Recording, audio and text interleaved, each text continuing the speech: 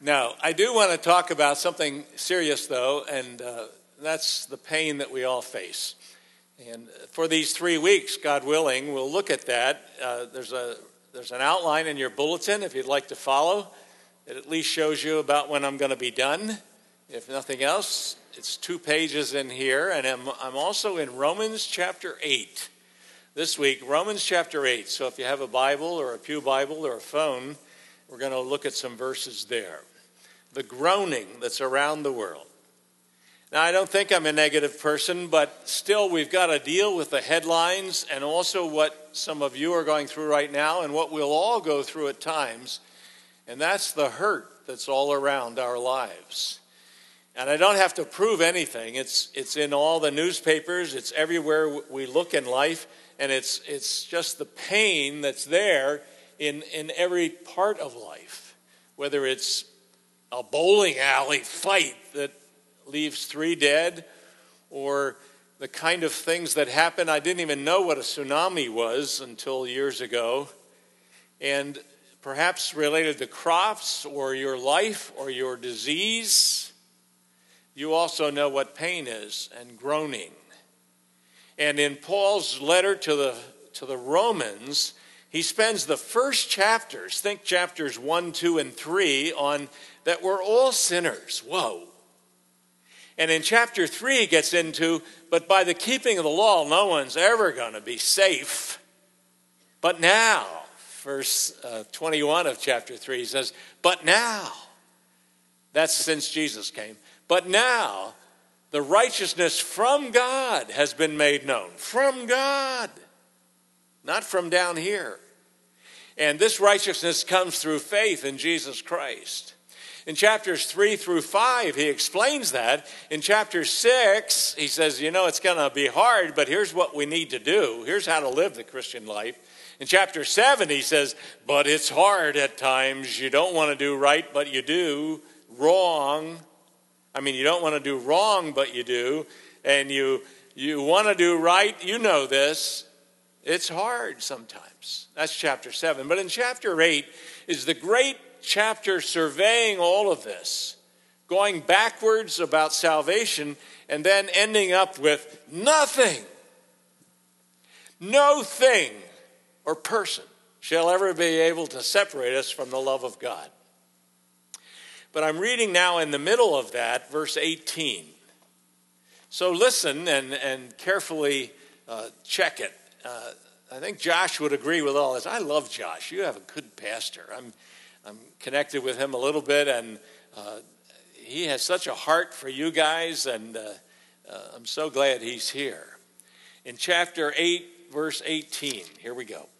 For I consider, suddenly he jumps into the pain, for I consider that the sufferings of this present time are not worth comparing with the glory that is to be revealed to us.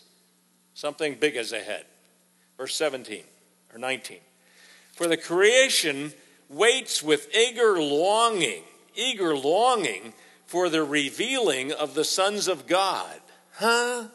That's the great day when people are really going to see what it is that Jesus Christ is going to do for us. The revealing of the sons of God.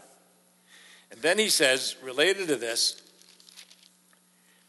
for the creation was subjected to futility, verse 20. Not willingly, but because of him who subjected it. That's God, in hope that the creation itself will be set free from its bondage. This is all future. You guys, someday creation and people are going to be set free from the pain and the bondage. But in the meantime, verse 22, we know that the whole creation has been groaning. Now, that may be you when you got up this morning. That's the headlines for sure. It's creation. So that's what we're going to look at and how he handles pain. Let's start with this idea that pain is here all the time.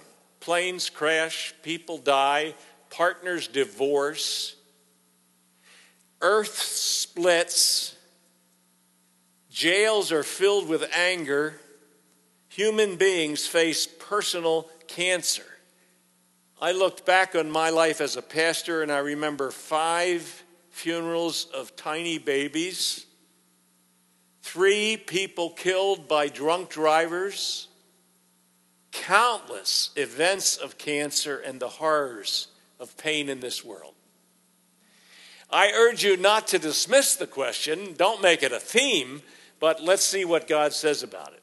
The great theologian, the Apostle Paul. And what he does is help us see, first of all, that all creation groans. And its condition is right here in verses 21 and 22. That the creation itself will be set free from its bondage to decay. Everything's, in one sense, going downhill. Even the human body, at a certain age, begins to go downward. By the way, you may know this, at 28, from 28 on, we go downhill. I'm not looking forward to that at all. At age 28, I don't want you to stand if you're 28, but if you are, enjoy it. Because you got a little less than a year, and then you start declining. But all creation groans. It says, waiting for the day when even creation itself will be set free. When Solomon looked at life itself, he said, vanity of vanities. Which means, as my prof said in Hebrews class down here at Grace Seminary, soap bubbles of soap bubbles. That it all is so short. The earth splits open. It groans. Tsunamis send a volcano at the bottom of the ocean. Sends a wave that kills all kinds of people over in Indonesia. Why? Is a question that's so big on people's lives and on their hearts. And here he says just this statement, all creation groans. And the cause is, well, look at it here. It's very clear, I think, in verse 20. For the creation was subjected to futility, not willingly, but because of him who subjected it, in hope that creation itself will be set free from its bondage. When did that come? At the fall of man and woman in the Garden of Eden, and we've all fallen in our own gardens, if you're mad at them. At the fall of man and woman, of the human race, creation started groaning. Everything started going bad. From then on, they would die. Immediately, they died spiritually. Whoa! Separated from the God who created them. They used to walk and talk and just be in the garden and be friends. But from then on, there would be pain in work. You who take care of farming, blame Adam and Eve that it's so hard. Especially Eve, if you're a man. No, both of them. Everything. From then on, there would be pain in childbirth. From then on, there would be tension in marriage. For the first part of their marriage, however long it was, they never argued. But from then on, there was pain in the relationships. It says creation was subjected to futility. One time at the chapel back in Akron when I was preaching, I talked about heaven. It was a text about heaven. And I said in heaven, ever since I started speaking at age 23, I think I've always said in heaven there will be no dandelions and no cancer. I picked dandelions because they're the nicest part of the curse. They're weeds, but they're pretty when they're yellow. Is that okay? I don't know if they bother you on your farm, or if you're a farmer. But I said there'd be no dandelions and no cancer. I picked cancer because I think it's the worst. I hate it. I was a young person, a young adult, when my mother died of cancer. I was at church when I got the phone call that my sister had fallen off of a horse at my father's house on Father's Day. There wouldn't have been a father's house if they weren't divorced. And she died 3 days later I ask why. Our church asks why. This is all part of this subjection to futility. All part of the pain that started when man and woman became sinners. We all know it in our personal lives. And so what he's saying is the cause goes back to the fall. Death sets in. So in this sermon, I mentioned in the sermon, and I was speaking, and without thinking, I said, and in heaven there will be no cauliflower and no cancer. And then I thought, when I was speaking, did I just say cauliflower? And I looked down right over here where you're sitting, and I saw my good friend Roger turn to his wife and say, did he just say cauliflower? I could read his lips. That week we ate cauliflower, and I'm not sure there will be cauliflower in heaven. No, but from dandelions or whatever you pick as the simplest pain to the worst, it's gone, but right now it's here. We groan. Now that's the negative part of this, and if you ask why God allows pain, it accompanied sin. It came at the beginning. But let's don't stop there. There's really good news as he goes, but there's still the issue that we're going to face it. Whatever way it comes in our lives.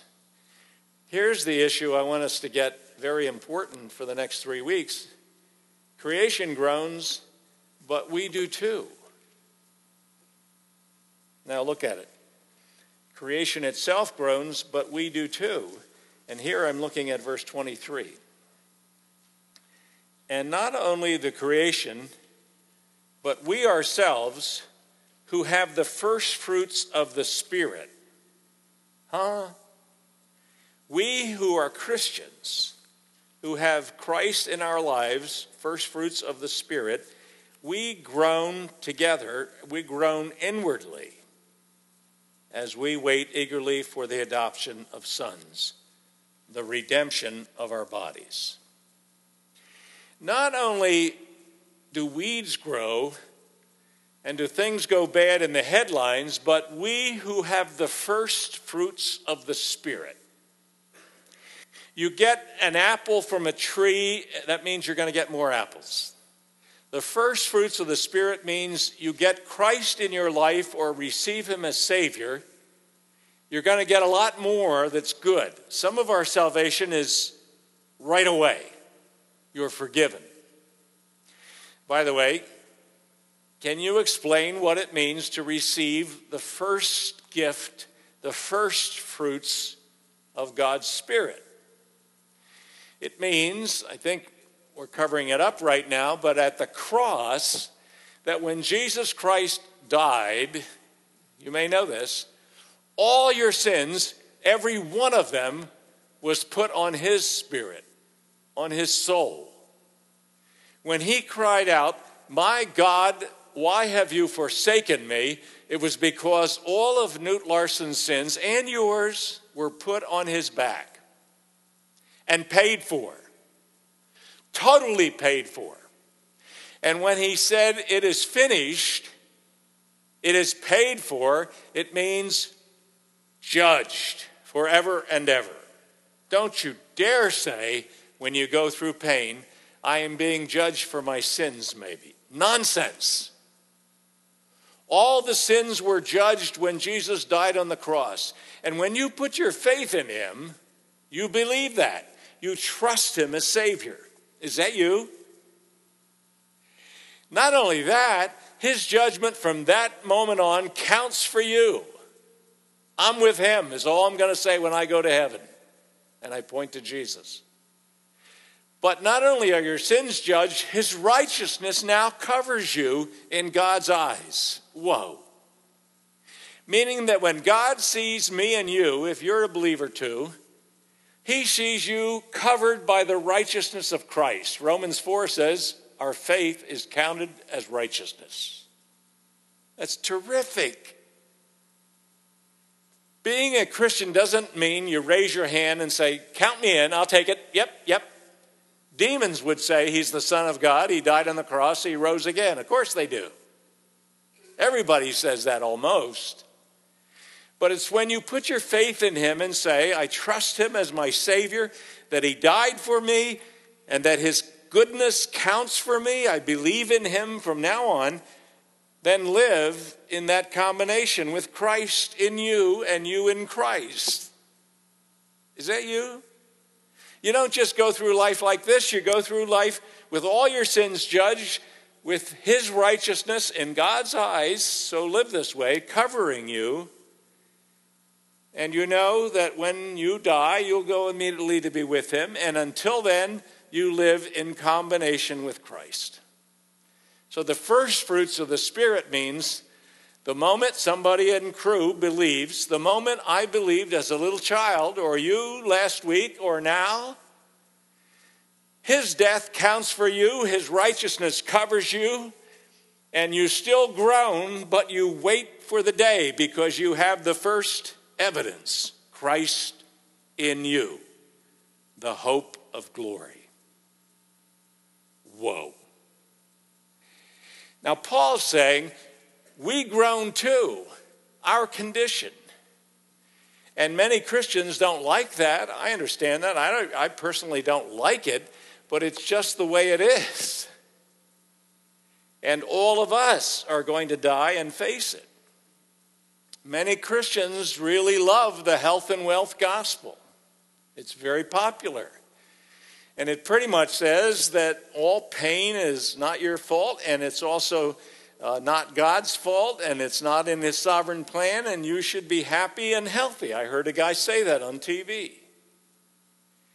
The most popular preacher in America preaches that when you put your faith in Christ or trust God, he'll give you promotions and a nicer car and everything. Martyrs at the stake were not listening to his sermons. The people who live regular life, and not soon after this, not long after this, Rome burned down. Nero started killing Christians. This was written in 62 AD. In 64 AD, Nero really brought on the groaning. And yet Paul would say we're more than conquerors through him, Christ, who loved us through the way that we live. So what he's saying is all creation groans, but Christians do too. Do you believe that? I mean, it should bother us when there's suffering, and we should pray for each other and try to get out of it, but our condition is like many people that don't even believe. There will be suffering. That's what he's saying in our lives. Help me with the next slide, which talks about the cause of this and the connections that we have the first fruits of the Spirit. So we still have connections with Christ, but we go through pain. Now, first of all, I need to accept that. And then I need to get through it with Christ in my life and get his help. Do you live like that? Do you understand with realism that there's pain that hits Christians? Whole creation groans. We do too. There's as much cancer in the church as there is outside the church, proportionately. But we live with first fruits of the Spirit, awaiting a day and trusting him and praying. And our connection is with Christ. That's the good news. And the hope that he's going to mention is also the good news, that we have the Spirit of God. And the point that he's saying here, as we go to this next slide, the point that he's saying is, well, Josh, I gave lessons in driving. I don't know if I told you that. And the first lesson didn't go well. No, that's not a real picture. But here, the next one is, and it's clearly that we face these huge issues. The issue of storms come so clearly. And the issue that's so clear here is the issue of the storms that hit our life. Can you help me with this next one? We're going to this. And clearly they're here every day, but the issue is, how do we get clearly God's help in those painful times? The issue of the rainbow is a reminder that this isn't going to go on forever. God stopped the floods, and he will change everything else. So look at that third point. The third point is, clearly, we wait for the day. All creation groans, and we do too, waiting for that day. Verse 18. That's where we started. Watch what he says. For I consider that the sufferings of this present time are not worth comparing with the glory that is to be revealed in us. For the creation, watch this, waits. For the creation waits with eager longing for the revealing of the sons of God. Then he says creation was subjected to futility. In verse 21, that the creation itself will be set free from its bondage to decay and obtain the freedom of the glory of the children of God. For we know that the whole creation has been groaning together in the pains of childbirth. Watch that. In the pains of childbirth until now. And not only the creation, but we ourselves, waiting for our adoption as sons, the redemption of our bodies. So creation will have its glory, a new heaven and a new earth. You guys, you think the sunset is beautiful. Wait till you see creation when he remakes it in its glory. You think the colors of the rainbow or the beauty of a newborn baby is wonderful, and it is. This will be perfect. This will be glorious. A new heaven and a new earth. Made the way God wants them to be, and this time in a permanent state. A new heaven and a new earth. As one person wrote in theology in a fun term, you haven't seen anything yet. Wait till you see the fields, and I think there'll be real fields. I think there'll be real fruit. There'll be a real new earth, but it will now be perfect without dandelions. I don't know if there will be cauliflower, but with a perfect state. If you think a sunset or a newborn baby is beautiful now, wait till you see creation in all its glory by Christ. But there's more. We also will be changed. Look at the next slide. Martin Luther was famous for saying this. We only have 2 days. Today and that day. Meaning, nobody in this room really knows if we'll be alive tomorrow. We have today and that day. That's the day of judgment, but the day of the healing of the earth and of our bodies, and the day of perfection that Christ brings for us. Are you ready for that? Are you in on that? Do you live your life today as if that's our biggest hope? Not that we think everything's wonderful today. Creation groans waiting for that day, but it says we also will have the redemption of our bodies. And the next one says that Christians wait for that day, that we will be made perfect. Whoa. Here's the thing. On that day, when Christ returns, we will be raised. If you've died before that, your body will be raised and now made glorified, never to have pain again. No more tragedies, no more sorrow, no more crying. That's the promise. On that day, our bodies will be like the glorified body of Jesus Christ. It will be amazing.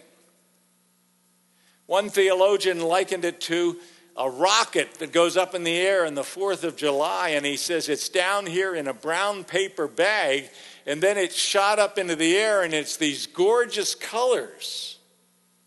Right now, we're wrapped in this brown paper bag.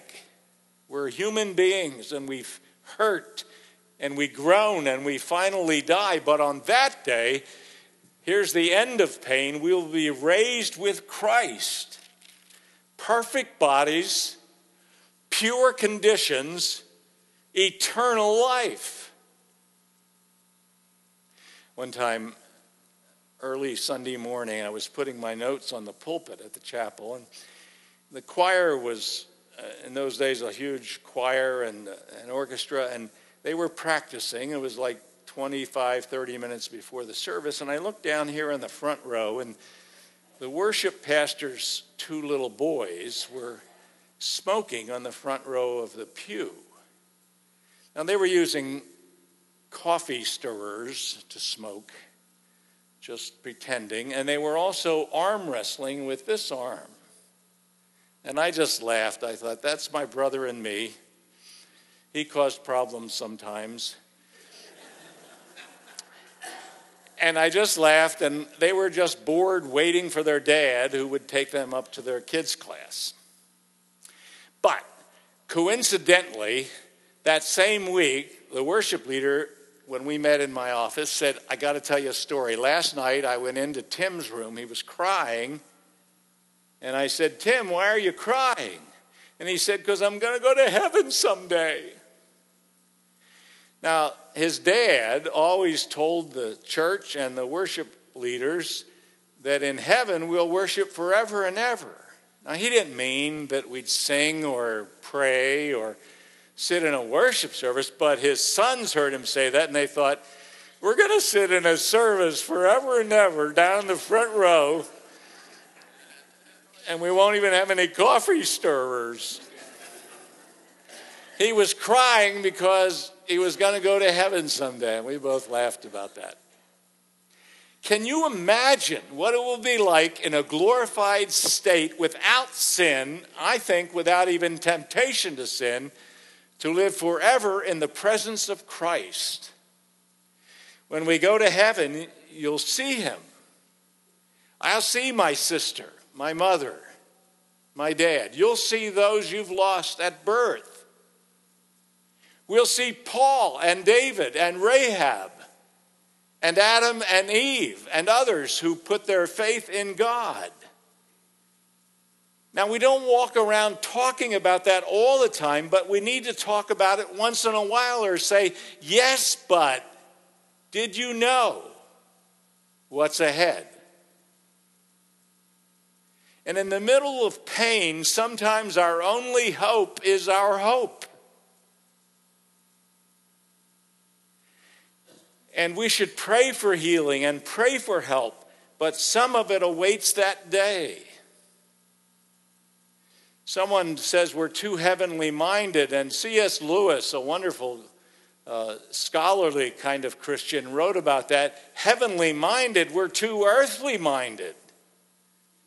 And he said, we're like a boy who's playing in the slums of the city in the mud, and somebody invites him to a holiday at the lake or the ocean, and he doesn't know what that means. And he continues to play in the mud. And so we complain and continue to play in our drinking and our social life and our flimsy pleasures, not knowing the hope that awaits us. The answer to the world is not in Washington, D.C. We already knew that. But the answer for a personal life is in Christ our Lord.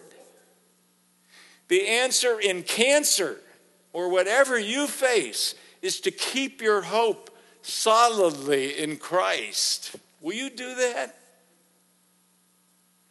Will you live as if the most important thing is yet ahead? Find strength every day. But when you see the springtime come in a few months and the flowers bud again, or the butterfly come out of the caterpillar, you say, I get it. My hope is in the Lord. I rest in him. And someday, all the world will know. And every knee will bow. And every language will confess that he is Lord, to the glory of God the Father. That's what we live for.